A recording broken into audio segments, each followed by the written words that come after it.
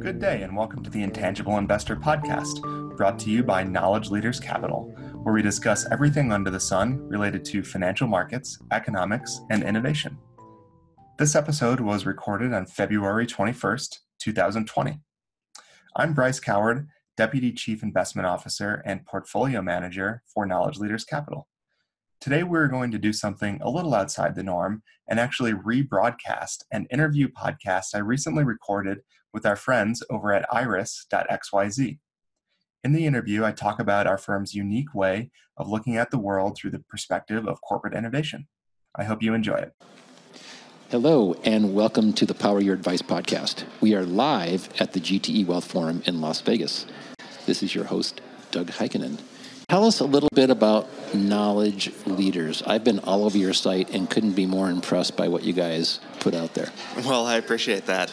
So Knowledge Leaders Capital was started in 2006, and we started the firm with one focus, and that was to invest client assets in the most highly innovative companies we could find all around the world, and that's what we've been doing ever since.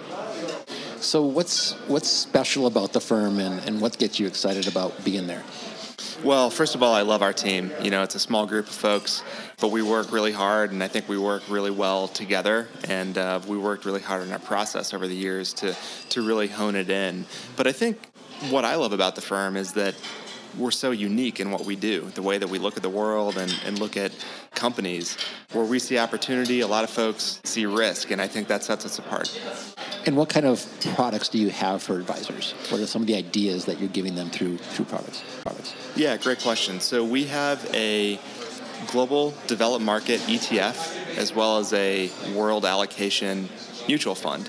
Both of those funds invest around the philosophy that highly innovative companies tend to outperform the general stock market over time with a lower level of realized volatility or standard deviation. So a lot of this goes back to some accounting rules that really are quite antiquated. So if we go back and look at the accounting rules pre-1974, so this is the rules that the FASB sets for GAAP accounting rules. Prior to 1974, companies were allowed to treat investments in research and development and other intangibles like in-house developed software, databases, brand development, employee training, the same way as you would treat an investment in physical capital, so a building or a piece of machinery. That is to say that a company would make an investment, the bulk of that investment would be recognized as an asset on the balance sheet, and then a portion of it would be recognized as an expense on the income statement, and either as depreciation or amortization. In 1974, ironically, just as the information revolution was getting started, the accounting standards took a very harsh approach in terms of how companies would be required to account for innovative investments. They said that any innovative investment must be expensed on the income statement in the year it was incurred. And so that means, from a practical perspective, if a company spends $100 on R&D, all $100 of that investment must be realized as an expense on their income statement. So that would reduce your level of reported earnings. In contrast, if a company spent $100 on a piece of machinery, well, you'd recognize $95 as an asset on your balance sheet, and then only $5 would be recognized as a depreciation expense on your income statement. So you can see where, especially for highly innovative companies, those who invest a lot more in intangible types of capital investment tend to see lower earnings and a lower level of assets and other distortions in cash flow that make it very difficult for investors to understand the true profitability or economic reality for those highly innovative businesses. And as you're probably intuitively aware, the way that companies are investing has changed an awful lot over the last couple of decades. So it used to be that companies would invest primarily in fixed capital, so think machinery or structures, buildings, and that would be their primary source of capital investment.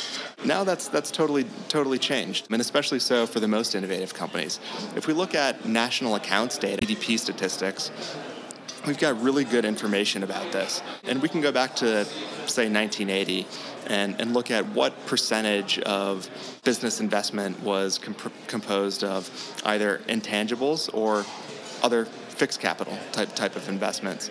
And back in 1980, intangibles only accounted for about 16% of the total share of business investment. Now we fast forward to 2018, and that number has jumped to 38%. And that's at the economy-wide level.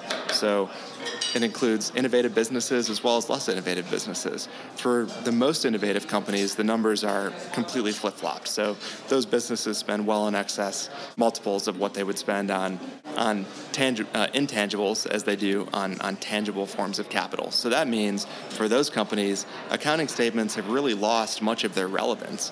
And so what we do to kind of correct for that anomaly or those antiquated accounting rules is simply identify intangible investments and then treat them the same way as other fixed capital investments. So that is to capitalize them, to create an asset on the balance sheet for those assets, and then amortize them over their useful life by recognizing an expense on the income statement. And we think that gives us a more clear set of financial statements with which we can make investment decisions and select stocks to go in either our ETF or our mutual fund. And you follow, what's the one thing that people should remember about you guys as you're leaving us? Well, that's a great question. I think the thing that sets us apart really is our uniqueness and the strategy and the boutique nature of our fund, of our firm.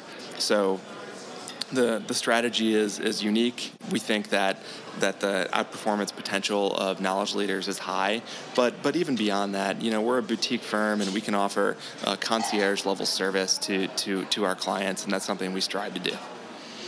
Bryce, thank you so much for being with us today. Thank you very much, Doug. We'd also like to thank the folks at Discovery Data and GTE for being our gracious hosts. For everyone at Iris MediaWorks and the Power Your Advice production team, this is Doug Heikkinen. Thank you very much. Well, I hope you enjoyed that interview, and with that, we'll conclude today's podcast. Thank you all for listening to The Intangible Investor, and please come visit us at www.knowledgeleaderscapital.com to learn more about our products and our unique way of investing in global financial markets. Please also send us your comments and feedback by emailing us at info@klcapital.com. Until next time, this is Bryce Coward signing off.